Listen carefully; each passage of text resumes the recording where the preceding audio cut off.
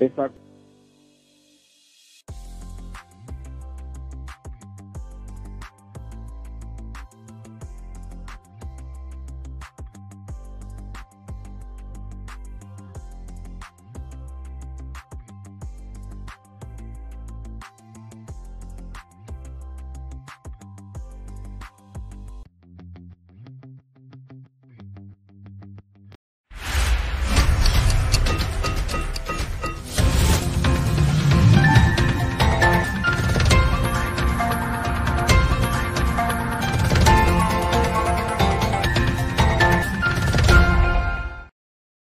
Muy buenas tardes a todos ustedes, mis amigos. ¿Cómo la están pasando? Ya hoy es lunes 31, el último día del mes de octubre, acercándonos cada vez más al fin de año, al fin de este año 2022.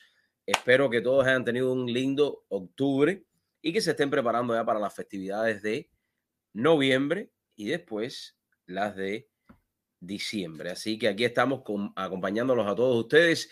Quiero comenzar ya recordándoles que este próximo fin de semana llevaremos a cabo Sparkle 41 y les quiero dejar saber ya que las primeras 30 personas que me escriban a ese número que está ahí, 305-965-3016, un text message, un mensaje de texto con el número con su nombre y el nombre de su invitado, recibirán entradas gratis para el día 5 de noviembre. Sparkle 41 es el evento más grande de vino espumante en el sur de la Florida y se va a cabo este año. Lo estamos haciendo en el Puma Hotel. Sparkle 41, esta es la página web donde usted puede encontrar mucha de su información. Este año es por todo lo alto. Estaremos en el Puma Hotel, donde usted tiene la oportunidad de poder probar diferentes vinos espumantes. Como pueden ver, ahí hay imágenes del año pasado para que puedan compartir en familia. Es importante apoyar a los pequeños negocios, Esto es un evento que estamos haciendo en colaboración de Wine 41 y Ponemos Group, que nos hemos unido para llevar a cabo este evento. Las primeras 30 llamadas o text message, mejor todavía, a ese número que está ahí, o también a info@darielfernandez.com o al 305-965-3016, recibirán gratis la entrada. Y si usted llega tarde al concurso o al regalo de entrada, puede comprar sus entradas aquí en Eventbrite. Ahí está toda la información para los que quieran participar de este día desde las 12 de la tarde hasta las 9 de la noche, tomando todo el vino espumante que usted quiera. Así que ahí lo espero. Estaré ahí compartiendo con todos desde las 12 hasta las 9 de la noche. Así que así estamos. Bueno, vamos a continuar con algunas noticias que hicieron titulares este fin de semana. Rompió el silencio el muchacho de apellido Monzón, que fue atacado por dos individuos en el área de Hialeah mientras él estaba haciendo trabajo de campaña para la campaña de Ron DeSantis y también la campaña de Marco Rubio. Esta entrevista se la dio en exclusiva al periodista Juan Manuel Cao en el programa que Juan Manuel Cao tiene por América Radio, y también Juan Manuel Cao la puso en el programa de América TV. Y les estoy presentando la entrevista para que escuchemos de la voz de él lo que sucedió y cómo se llevaron los hechos. Para todos aquellos que estaban haciendo muchas especulaciones en los medios de radio, esto fue lo que sucedió. Esta es la versión de lo que sucedió de este muchacho que fue atacado, casi que lo matan. Lo matan. Miren sus palabras. Y yo estaba caminando esa cuadra del este de Hialeah y ya eran como las 6 de la tarde, ya se estaba poniendo más tarde el día. Y resulta ser que veo a 3 individuos en la acera al lado de un carro. Y 2 de los 3 individuos, cuando yo estaba caminando, me dijeron que yo no podía pasar por ahí. Y yo dije, bueno, yo voy a ir alrededor. Y después que yo voy alrededor de donde estaban ellos para la calle, ellos me dicen en alta voz, pero usted no entiende, no, aquí no se permite republicano en este barrio. El muchacho estaba haciendo campaña, caminando tranquilamente, y llega a un lugar donde había 2 individuos y le dicen, no puedes estar aquí, no puedes pasar por aquí. Y dice, bueno, está bien, entonces yo no voy a pasar por ahí, voy a dar la vuelta. Pero tú no estás entendiendo que nosotros lo que no queremos es republicanos aquí en esta área. No queremos republicanos aquí. En este barrio no se permite republicanos. No en este barrio no se permite republicanos. Nada que ver con usted. Lárgase de aquí si tú sabes lo que es bueno para usted. Lárguese de aquí si usted sabe lo que es bueno para usted. Y aquí están las imágenes de cómo quedó Christopher después de que estos atacantes le dieron golpe. Según lo que ha dicho Christopher Monzón, sí lo atacaron por problemas políticos. Sí le dieron golpe porque él llevaba un plove de Marco Rubio, una camiseta y una gorra de el gobernador Ron DeSantis. Sí fue por eso. Y sí le dieron golpe. Según lo que dijo Christopher. Vamos a continuar la entrevista. Tú reafirmas que sí hubo una motivación política. Absolutamente. Ellos me dijeron muy claramente que los republicanos no están permitidos en ese vecindario, en ese barrio. ¿Tú los conocías? No. Caos le pregunta, entonces tú reafirmas, tú confirmas de que sí hubo motivación política. Él le dice que sí. Me dijeron que aquí no podían estar republicanos. Y él le pregunta, ¿tú conocías a estas personas? Él responde que no. Escuche. Jamás en mi vida yo he visto a estos individuos. Jamás en mi vida. Ni ellos a ti te conocían, ¿no? Porque esa idea, no. Por ejemplo, el argumento de que ellos sabían quién tú eras, que una vez habías tenido una bandera confederada, que de cierto modo es una manera de justificar la golpiza. Esa posibilidad tú no la ves, ¿no? Ellos no tenían la menor idea de quién tú eras, ni cuál era tu pasado, ni nada por el estilo, ¿no? No, ellos simplemente me atacaron porque yo era republicano, porque yo tenía puesto un pullover de Marco Rubio y una gorra de DeSantis, del gobernador. Ahí están. Esta fue la única entrevista en español que ha dado Christopher, que se la dio al periodista Juan Manuel Cao, que transmitió la entrevista por la radio, América Radio, y por el canal local de América TV, que lo puedes ver completo a través de todas sus redes. Está confirmado por parte de Monzón de que sí, la paliza, el maltrato hacia su persona fue motivado por problemas políticos, porque él llevaba el ploy de Ron DeSantis, de Marco Rubio, y la gorra de Ron DeSantis.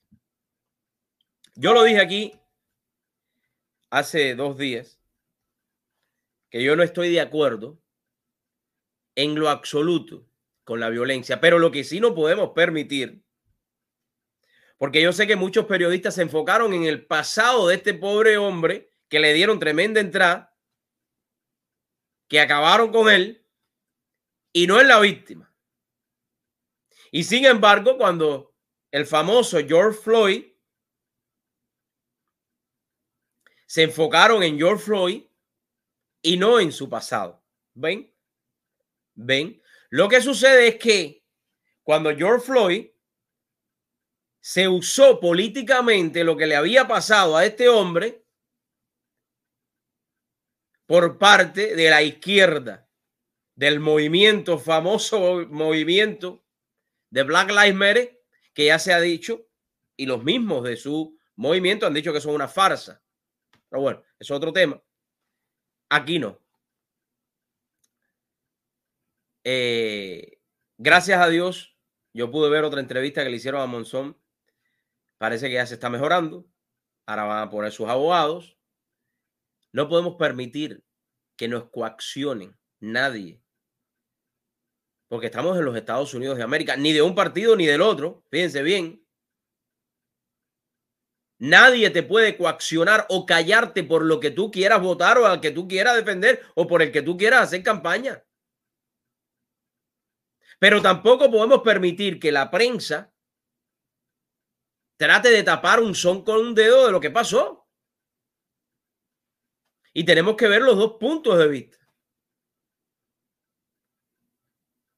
Así que quería ponerle comenzar con este audio para que ustedes lo pudieran escuchar. Bueno, seguimos entonces. Vamos a saludar por aquí. Tenemos a Frank Michael Velázquez Santiesteban, que dice: muy bien, Dariel, gracias por todo lo que haces por Cuba y todos los cubanos. Vivo en Moscú hace 9 años. Solo deseo una Cuba libre, donde los cubanos no tengamos que huir. Eso es lo que hay que hacer.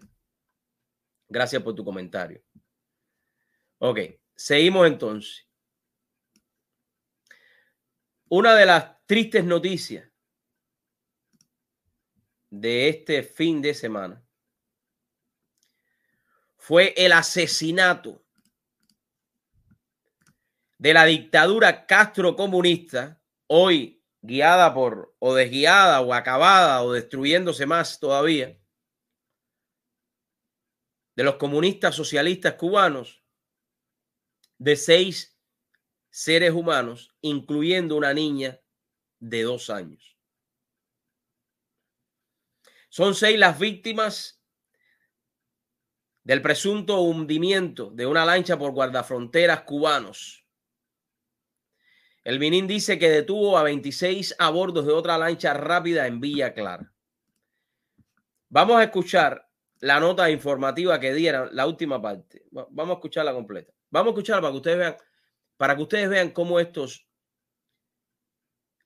Yo quisiera que YouTube le cerrara hasta los canales también, para que no pudieran ser tan mentirosos, para que no pudieran manipular tanto la noticia. Miren esto. A la siguiente nota informativa del Ministerio del Interior. Una lancha rápida procedente de Estados Unidos que violó el mar territorial de Cuba en una operación de tráfico de personas se hundió al norte de Bahía Honda, Artemisa. ¿Se hundió o no? La hundieron ustedes mismos. Le dieron, como hicieron con el remolcador 13 de marzo, como han hecho en otros momentos. Desbarataron la lancha, acabaron con ellos.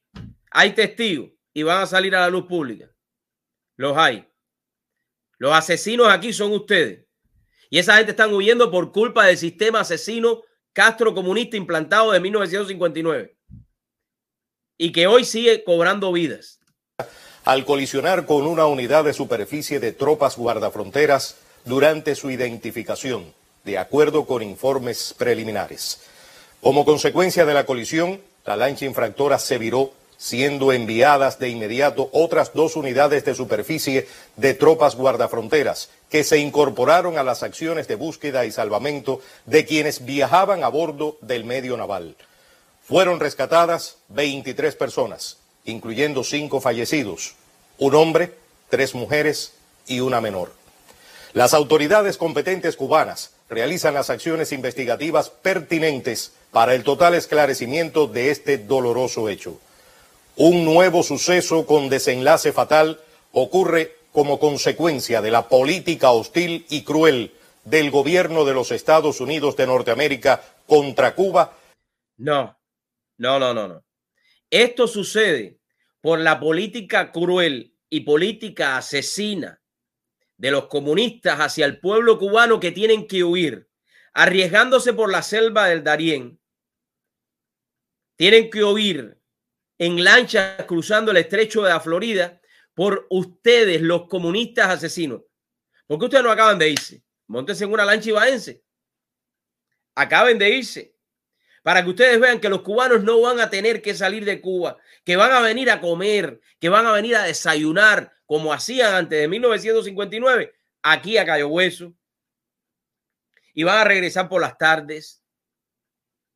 Y lo van a hacer porque lo hacían. Pero mientras ustedes sigan con la política asesina de paredones de fusilamiento, como siempre lo han hecho, y secuestros paramilitares, los cubanos van a seguir huyendo. Una madre es capaz de arriesgar la vida de su hija por no quedarse en una isla desierta sin futuro. Es por culpa de ustedes. Que tolera y estimula las salidas ilegales desde Cuba al permitir la permanencia en su territorio de migrantes irregulares.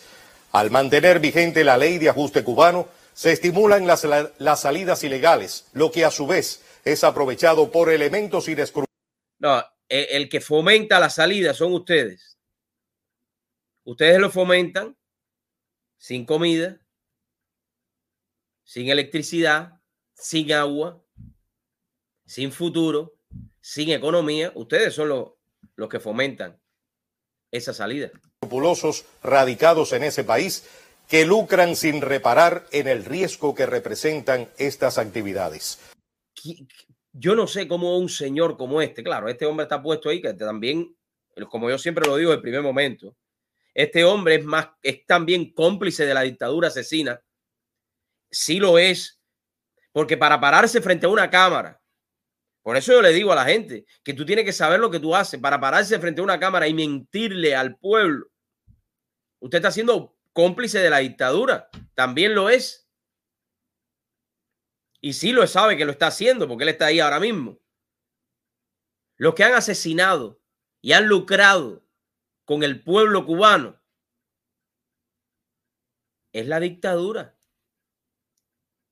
Son los cómplices de la dictadura, las agencias de viaje, las agencias de envío de paquetes, todos estos que están ahora, mientras ustedes tienen secuestrados a miles en cárceles cubanas, están ahí haciendo negocio con el dictador.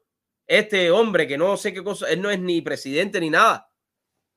Él es un puesto a dedo más ahí. Una persona dijo, ven para acá, ponte aquí por un tiempo. El que dio la orden de combate está dada, ¿no se acuerdan de eso? A la carga. Mátenlos a todos. Tírenle. Secuéstrenlos a todos. Asimismo, el bloqueo económico, comercial, financiero provoca enormes dificultades a la población y se convierte en uno de los incentivos principales que genera este tipo de acción. Ok. Puede el bloqueo, puede meterse usted en la cabeza que el bloqueo que existe en Cuba es el del régimen, el de la cúpula, a los pobres cubanos, que en Cuba no hay bloqueo para comercial con ningún país del mundo, que ya les he sacado las estadísticas miles de veces. ¿O cómo se los tengo que decir? Que uno de los más grandes comercios o países que comercia con Cuba se llama los Estados Unidos de América. Por eso ese bloqueo no existe. Y es una mentira, una falacia de parte de ustedes justificar lo que han hecho en 64 años con un bloqueo, un embargo que existe de ustedes a los pobres cubanos que arriesgan su vida hasta en una tabla de surfing para salir de esa isla embrujada. De esa manera, el gobierno estadounidense no contribuye a garantizar una emigración segura, ordenada y regular, a la vez que intenta crear situaciones de desestabilización social. Firma la nota. Hay que tener cara de concreto, de acero inoxidable, para tú poder decirle que la culpa de lo que sucedió es de parte de los Estados Unidos. Cuando la la culpa, el 100% de esa culpa es de la dictadura. Es de ustedes. Es de ustedes. Ya saldrán a la luz pública las declaraciones de los que estuvieron allí. Y veremos una vez más que como el remolcador de 13 de marzo, donde murieron niños y le echaban un chorro de agua, de que como el derribo de las avionetas de manos a rescate, quedarán impunes. Porque hasta que la dictadura asesina no caiga, y eso está en las manos de cada uno de los cubanos que están dentro de la isla. Por eso, la solución de la libertad del pueblo de Cuba está en tus manos, cubano. Tú decides si tú quieres un mejor futuro para tus hijos o tú quieres seguir bajo el yugo de una dictadura asesina. Qué mentiroso es este hombre. No es fácil. Bueno, continuamos entonces. Saludo para todos los que se van conectando. Vamos a ver. Bueno, ¿qué vamos a hacer? Tengo que dar esta noticia, aunque no quisiera, pero una de esas noticias que no me gustaría darla. Aquí lo tienen. Aquí lo tienen. El que no tiene caldo se le dan 2 tazas. Aquí está. Ahí está Lula Ignacio da Silva, el líder de izquierda que gana las elecciones en Brasil. Increíble. El líder de izquierda, Luis Ignacio Lula da Silva, superó con una ventaja mínima al candidato conservador Bolsonaro en la segunda vuelta de las elecciones presidenciales celebradas este domingo en Brasil. Lula, del Partido de los Trabajadores, obtuvo el 50.87% de los votos este domingo frente al 49.13% de Bolsonaro, del Partido Liberal. Tras dice el Partido Liberal, pero él es el partido ahí liberal es diferente al de acá. O sea, bueno, aquí no es Partido Liberal, pero esto es es conservador. Tras un 99.49% del total de los votos escrutados, según los datos del Tribunal Superior Electoral. Bolsonaro lideró en la primera parte del conteo, llegó a tener una ventaja de 14 puntos porcentuales y solo fue superado por su rival con poco más del 67% del escrutinio, cuando comenzaron a ser contabilizados los votos de las pequeñas ciudades y las regiones periféricas. De la misma manera, de la misma forma, en la primera vuelta, Lula, señalado por los sondeos como el favorito a vencer este domingo, se mantuvo gran parte del escrutinio en el segundo lugar y tan solo pasó a liderar cuando el porcentaje de los votos contabilizados superó el 70%. Lula venció la primera vuelta el 2 de octubre pasado con el 48% de los votos válidos, pero como no obtuvo más de la mitad de los sufragios, los comicios se sometieron a una segunda vuelta este domingo en el boletaje con el líder conservador que recibió 45.2%. El líder del PT anticipó que estaría en el poder durante un solo mandato, que en Brasil es de 4 años.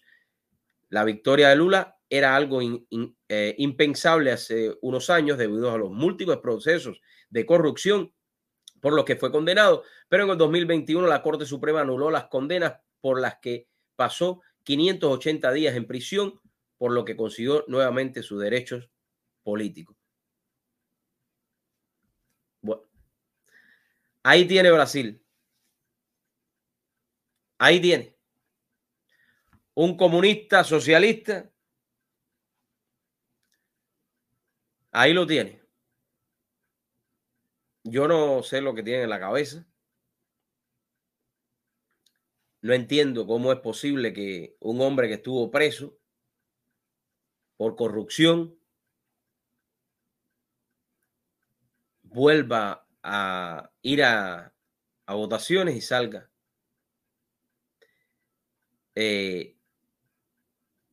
es muy bien lo que dice, como dice el hombre, el ser humano, ¿no?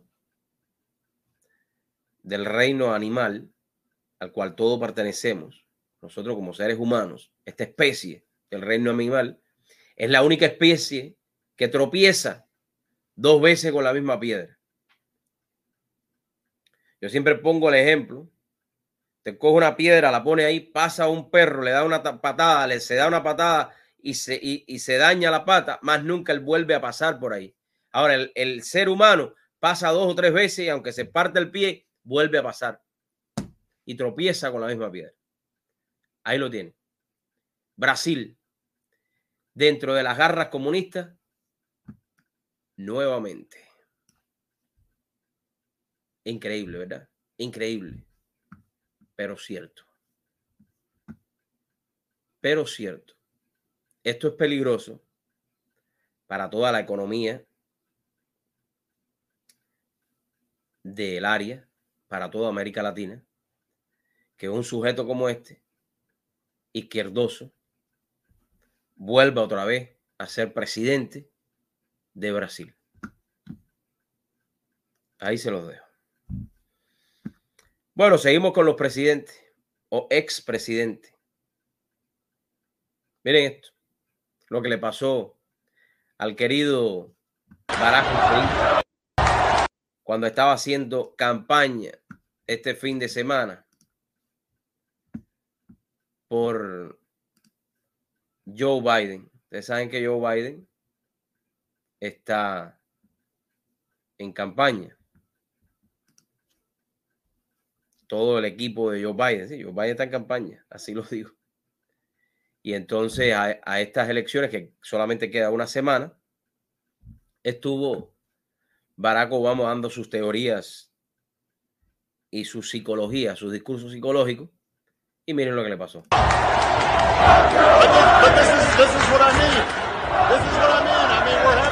Medio vecindario en México.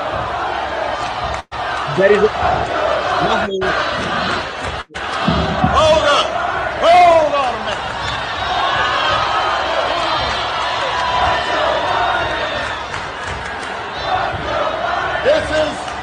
Listen everybody. Hey, y'all up there, pay attention.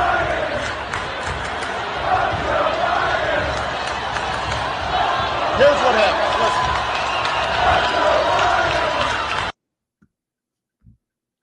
Bueno, parece que ni Obama ha podido impedir que las personas salgan gritando "Let's go", la palabra que ustedes dicen, Biden. Porque la palabra que ustedes saben, eso era lo que estaban gritando. Y trató de callarlos, pero no. Aquí se ve el descontento del pueblo americano a una administración que no tiene 2 dedos de frente, una administración completamente acabada, una administración que ha acabado con esta gran nación también, destruyéndolo todo y no enfocándose en nada. Hablando y hablando, hablando y hablando, hablando y hablando como los que ustedes saben y al final no resuelven nada. La frontera descuidada por todos lados. Aire, mar y tierra. No hay frontera en los Estados Unidos. Por cualquier lado llega uno. Y no pasa nada. Las reservas de petróleo siguen cayendo. Las reservas de petróleo estratégicas de los Estados Unidos. Y no pasa nada. Pero lo pudimos ver este fin de semana. Ahí tenemos al queridísimo Barack Hussein Obama, quien está detrás de esta presidencia. Ahí no hay otro tema que sí está detrás de esta presidencia. Y le empezaron a gritar la palabra Biden. Ustedes saben la palabra cuál es, no se las tengo que decir. Qué pena que no te hacían caso. Ya ni con usar la figura de de Barack Hussein Obama o con esta figura ellos pensaban que iban a ganar las elecciones de término medio, creo que ni esa bala les ha funcionado a los demócratas. Por eso es importante salir a votar y votar de arriba abajo republicano. ¿Cuántas veces he escuchado decir a un dueño de negocio, yo no necesito hacer publicidad? ¿Realmente usted considera que no necesita hacer publicidad? ¿Que no es importante dar a conocer su negocio? Hoy, con la tecnología, usted no tiene que invertir grandes cantidades de dinero en advertising para darse a conocer. Denos la oportunidad de formar parte de su familia, de ayudarlo a obtener otro eslabón en la historia de su compañía. Ponemos, estamos aquí para ti. ¿Sabe usted que muchas veces los dolores de las piernas, incluyendo hinchazón, calambres, picazón, ardor, pueden ser a consecuencia de una insuficiencia de las venas? Y le explico que aparte de la insuficiencia venosa, puede tener usted una compresión de las venas profundas de la pelvis. Muchas veces hay pacientes que han tenido cirugías abdominales y a lo largo del tiempo después de la cirugía, esa cicatriz comprime las venas ilíacas. Cuando yo hablo de las venas ilíacas, me refiero a las venas que desemboca toda la sangre de la pierna y sube en la parte pélvica del cuerpo y sube hacia el corazón. Estas venas son como telitas y se comprimen por cualquier tipo de presión, un aumento en gordura, cualquier tipo de cirugía, sea cesárea, cirugías de apéndice, cirugías de cuando le han removido la vesícula, cualquier tipo de cirugía de hernia inguinal, cualquier tipo de cirugía de reemplazo de las caderas o cualquier tipo de cirugía abdominal a lo largo de 5, 6, 7, 8 años nos demuestra que en realidad comprimen estas venas. ¿Cuál es la manifestación de estas compresiones? Hinchazón, dolor, calambre, hormigueo, específicamente cuando están sentados por un tiempo prolongado. Todo esto es a consecuencia de la insuficiencia venosa y más allá, insuficiencia venosa profunda de las venas pélvicas. Los invito, si en algún momento tienen estos síntomas, a contactarnos aquí a Vascardio Heart and Vascular Institute para poder corregirle su problema. En realidad, tenemos muchos pacientes que han padecido este fenómeno y le hemos curado estos malestares. Muchas gracias.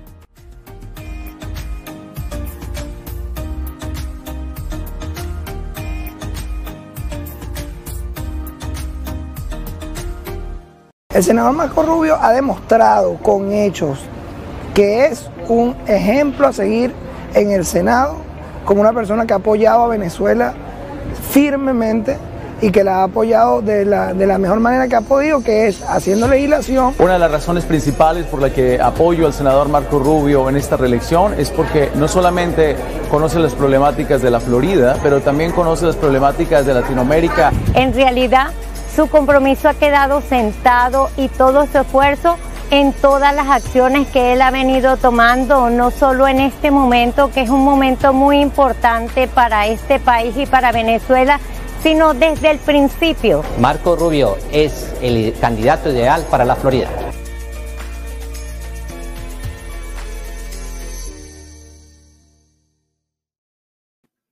Bueno, aquí regresamos. Recuerden salir a votar, lo pueden hacer esta semana. Es la última semana del voto anticipado. Así que gracias a todos los que se están conectando ahí. Recuerden, compartan y vuelvan a compartir. Aquí estamos. Bueno, voy a ir ahora a Colombia. Miren el reportaje de lo que está sucediendo en Colombia. Colombia, tierra querida. Yo sé. Miren las protestas contra el señor Petro. El Petro. pueblo de Colombia salió a las calles de Bogotá. Miles de personas se adueñaron de las calles de la capital para marchar contra las reformas fiscales propuestas por el presidente Gustavo Petro. Algunos civiles apuntaron directamente contra la figura del mandatario con carteles pidiendo su salida. Para decirle no a las plataformas. reformas. Este es un gobierno que quiere destruir las cosas que tenemos. Le está poniendo unos impuestos tan exagerados y prohibiendo la exploración de petróleo y gas que está llevando al sector de hidrocarburos, que es la base de la macroeconomía de este país, al colapso. Algunos ciudadanos temen por una desaceleración de la economía. Es que recapacite todo el tema del crecimiento económico.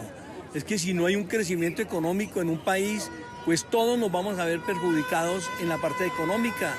Hay que tener conciencia de que él no solamente está gobernando por su pacto histórico, sino para toda una nación colombiana. El proyecto del gobierno colombiano, que apunta a recaudar más de 20 billones de pesos adicionales, aún debe superar las instancias de aprobación del Senado y la Cámara Baja.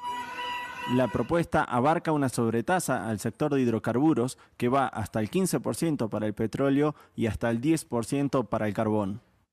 En tanto que, entre otras cuestiones, también instala un impuesto del 0,5% a los patrimonios de más de 3.000 millones y del 1% para los de más de 5.000 millones. En tanto que se eliminarán los 3 días sin IVA a la canasta familiar y habrá impuesto a productos cotidianos como bebidas azucaradas, golosinas y embutidos. Vamos a ver esa parte. Fíjense esto, impuesto de 0.5% a los patrimonios de más de 3.000 millones y del 1% para los patrimonios de más 5.000 millones. Se eliminarán los 3 días sin IVA a la canasta familiar. Impuesto a los productos cotidianos como bebidas, azúcar, golosinas y embutidos. Colombianos, los que votaron por Petro, se los vengo diciendo y no me quieren hacer caso nunca. Algunos. Ahí está. Como bebidas azucaradas, golosinas y embutidos. Ahí está. Esto sucede en medio de una devaluación del peso colombiano. La de este sábado fue la tercera manifestación en contra de la administración que asumió el pasado 7 de agosto. Y este hombre lo único que hizo fue asumió, este ex guerrillero de la izquierda colombiana, asumió el 8 de agosto. Y mire por dónde va Colombia. Creo que no tengo mucho que decir. Si ustedes no abren los ojos e impiden que la izquierda destruya a Colombia, lo va a destruir. Si ustedes no salen a las calles y toman al país por las manos, Petro va a destruir todas las instituciones colombianas. Y ojalá yo me equivoque. Ojalá yo me equivoque. Yo tenga que pararme aquí y decir, ¿saben qué? Me equivoqué. Colombia es el país más próspero del planeta Tierra. Ojalá yo tenga que decir eso. Porque a mí lo que me interesa es el bienestar del pueblo colombiano, como me interesa el bienestar del pueblo nicaragüense, venezolano, cubano. Pero son cosas tan parecidas y comienzan de la misma manera, hablando del pobre y el necesitado, que ya yo sé lo que va a suceder. Yo sé lo que va a suceder. Lo sé, porque así son los comunistas. Así son. Y esa es la única manera que ellos llegan al poder, mintiéndole al pueblo. Miren, hay un escrito que está dando vueltas en estos días y que quería compartir con ustedes. Dice así: no se puede fortalecer al débil debilitando al fuerte. No se puede ayudar al asalariado derribando al que le paga. No se puede ayudar al pobre destruyendo a los ricos. No puedes ayudar a los hombres permanentemente haciendo por ellos lo que ellos pueden y deben hacer por sí mismos. No llegarás a la prosperidad despreciando la economía.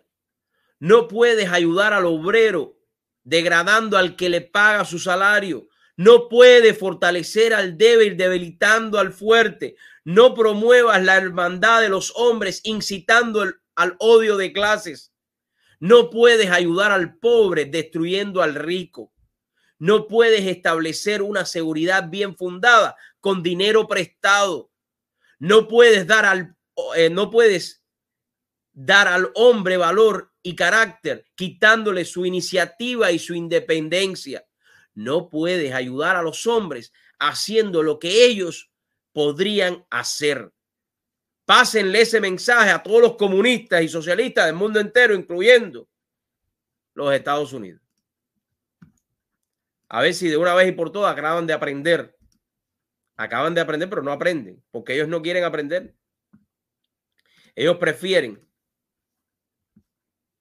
tener a todos sumisos en la miseria. Y ahí va Colombia, si no me equivoco. Y ojalá que me equivoque. Ojalá.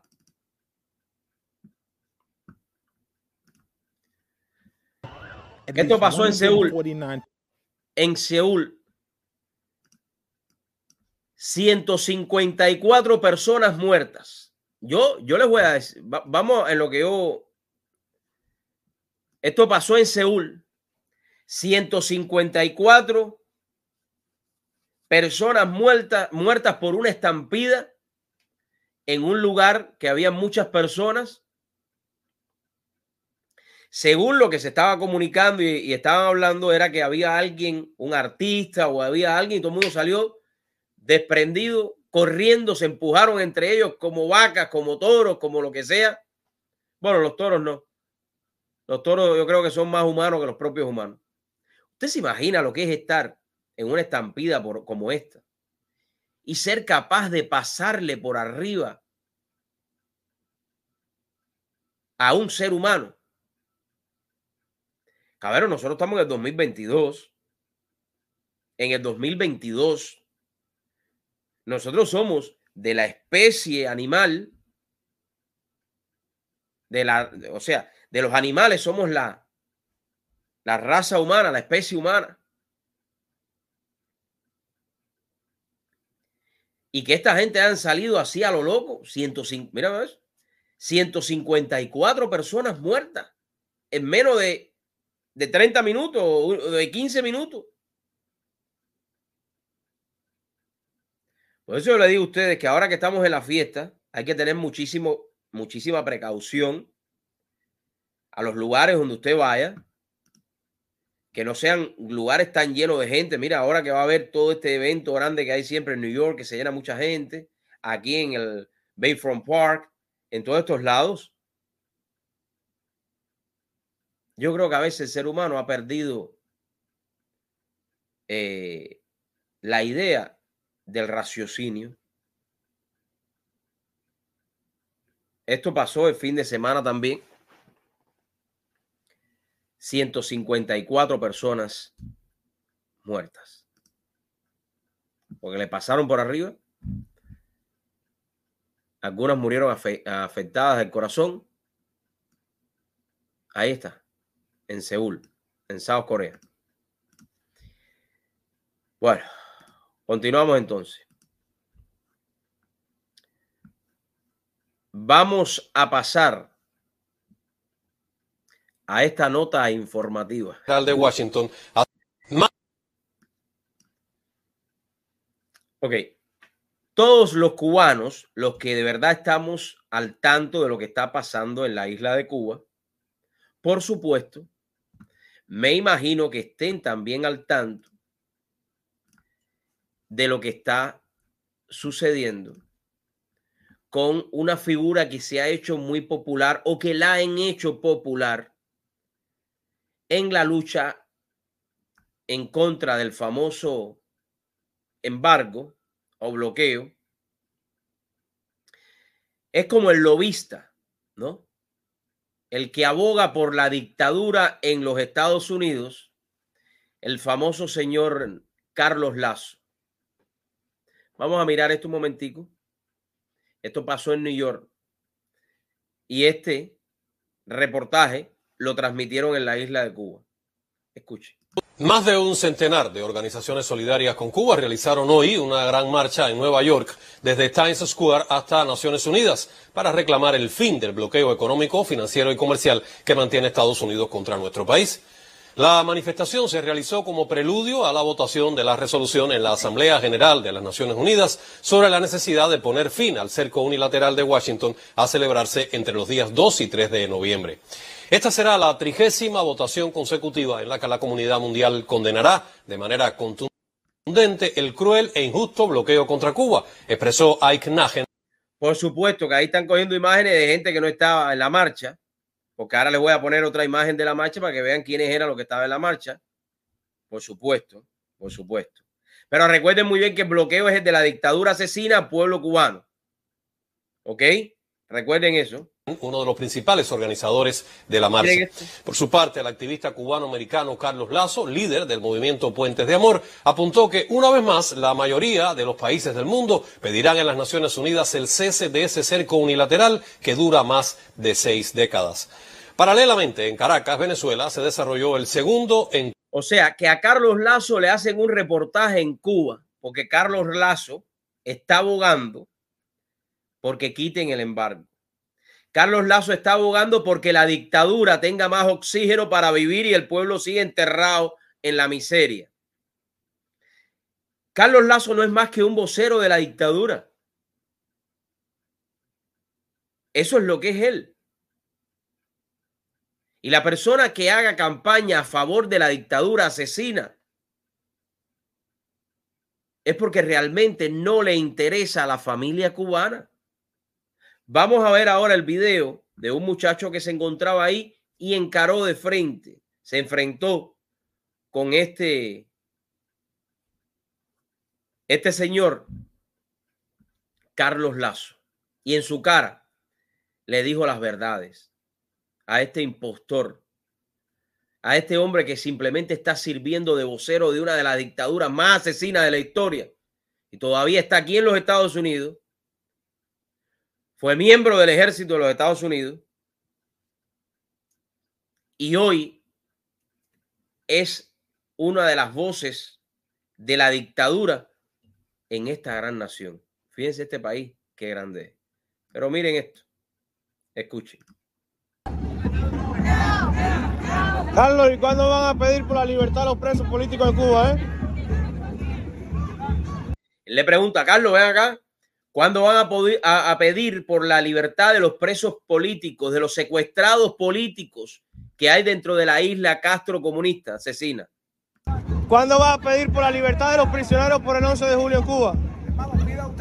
No, pero... Hermano, pida usted lo que usted quiera, le dice ese hombre, ese señor que ustedes ven ahí, es el vocero de la dictadura aquí en Estados Unidos, Carlos Lazo. Tú estás pidiendo aquí en Estados Unidos, pero no, Levante qué embargo. ¿Qué embargo es el que tú quieres que se levante, Carlos Lazo? Si ya es que vuelvo a caer en lo mismo y me canso a veces, pero no me voy a cansar. Tú tienes que pedir que se levante el embargo de la dictadura al pueblo cubano.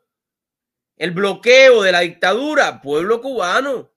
Que por eso la gente se mata en el agua. Que por eso la gente muere en la selva del Darién. Por culpa de la dictadura asesina a la cual tú representas, Carlos Lazo. Yo he pedido por eso, pero ¿cuándo tú vas a pedir porque se levanten los presos que están presos allá? No. ¿Viste? No, pero lo que tiene que hacer es pedir por los que están presos allá, que son los que están sufriendo. Tú te reúnes con Canel, ¿por qué no vas y no pides por los que están presos? Pero es que esos 11... Dice que pide por 11 millones de cubanos. Pide. Qué hombre más cínico, compadre. Qué señor más cínico. Qué señor más mentiroso.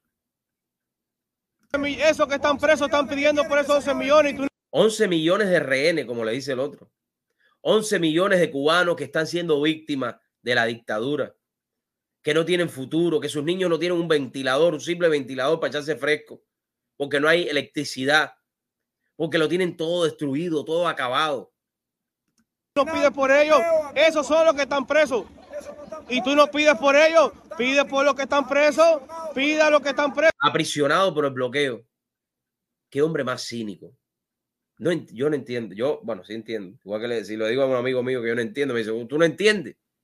Tú no entiendes que le están pagando dinero para que hable en contra o a favor de ellos aquí en los Estados Unidos y se reúna con con representantes del gobierno de este señor, de Barack Hussein, de Biden. Eso es a que lo suelten. Y mira, y que por la gente de Cuba pueda hacer lo que tú estás haciendo hoy aquí en New York, pedir por su libertad. ¿Por qué tú no pides por eso, Exactamente, muy bueno el video de este muchacho. Que la gente en Cuba, Carlos Lazo, pueda hacer lo que tú estás haciendo aquí. ¿Por qué tú no pides por eso en Cuba? ¿Por qué tú vas con tu mano y te la embarras de sangre junto al asesino de Díaz-Canel? Porque a ustedes no les interesa, Carlos Lazo. A ustedes el pueblo de Cuba nunca le ha interesado. Ni le interesa el pueblo de Cuba a este gobierno, como no le interesa el pueblo de Venezuela ni el de Nicaragua. No le interesa. Carlos Lazo. Nosotros todos estamos muy grandes y sabemos muy bien a lo que tú te dedicas y lo que tú estás haciendo en esta gran nación, Carlos Lazo. Pero tu hora te va a llegar. De eso puedes estar completamente seguro, que tu hora te va a llegar. Tu hora te va a llegar. Va a llegar tarde o temprano. Como le llegará a Díaz-Canel y a todos esos que tienen secuestrado a 11 millones de cubanos, Carlos Lazo.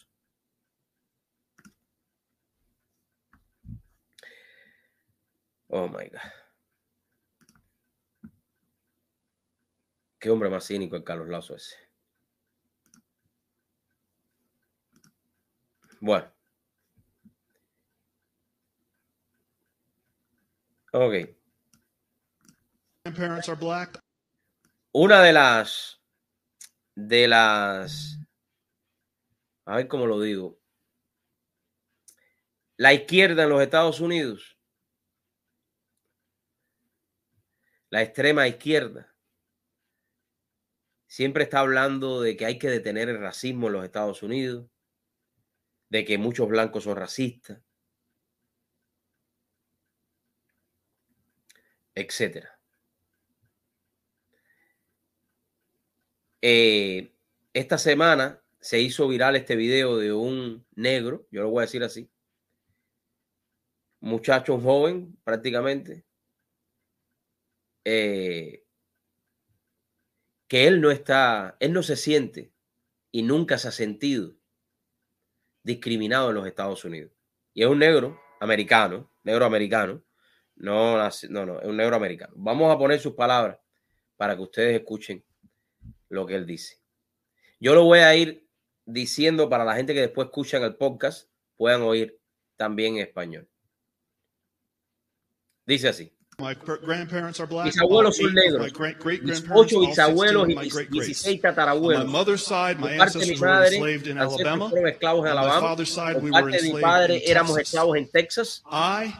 Yo no estoy oprimido. No estoy oprimido y no soy una víctima.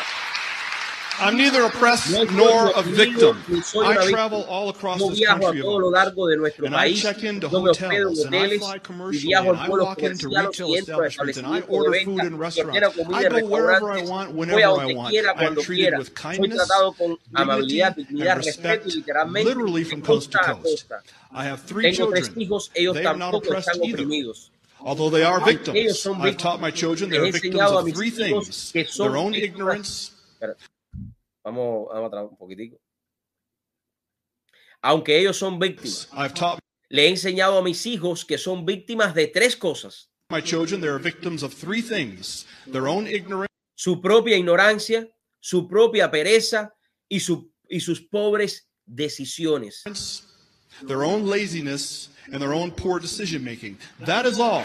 Eso es todo. My children, mis hijos, we are not victims. Nosotros no somos víctimas de América. Of America. We are not Nosotros no somos víctimas de alguna fuerza invisible de 190 años de edad. Victims of some unseen 190-year-old force that kind of que anda flotando por ahí en el aire. Floats around in the ether. Putting critical race. Poner la teoría crítica de la raza en nuestras aulas es llevar nuestra nación en la dirección equivocada.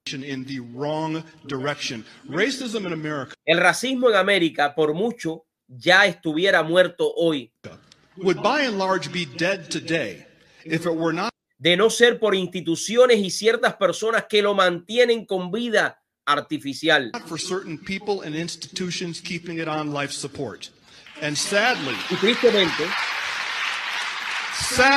Y tristemente, muy triste, una de esas instituciones es el sistema educativo americano.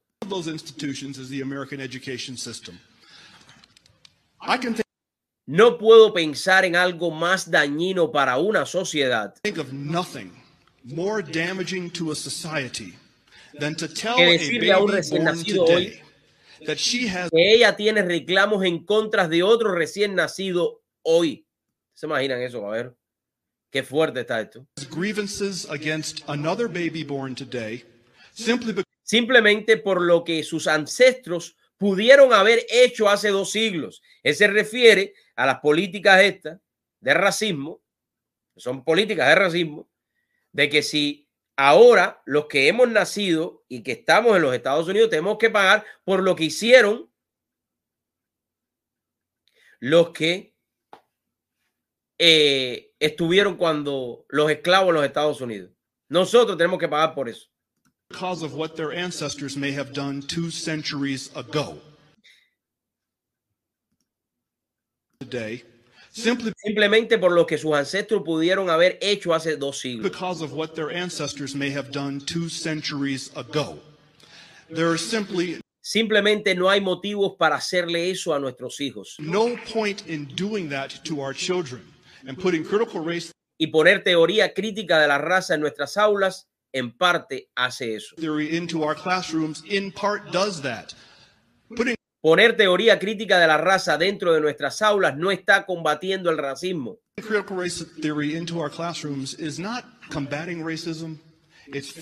Está avivando las llamas de las pequeñas brasas que queden.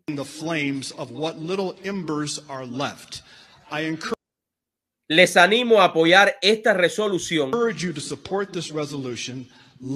Dejen que el racismo muera de la manera en que lo merece. Continuemos viviendo la vida en el país que amamos.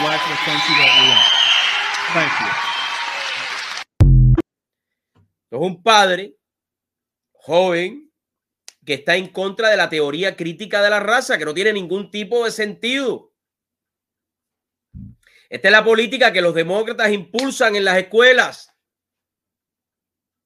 O muchos demócratas quieren. Esa es la política que está destruyendo a los Estados Unidos de América. Gracias a Dios hay padres que se preocupan por sus hijos. Gracias a Dios hay jóvenes que luchan en contra de todo esto para poder vivir y volver a ser América. Make America great again.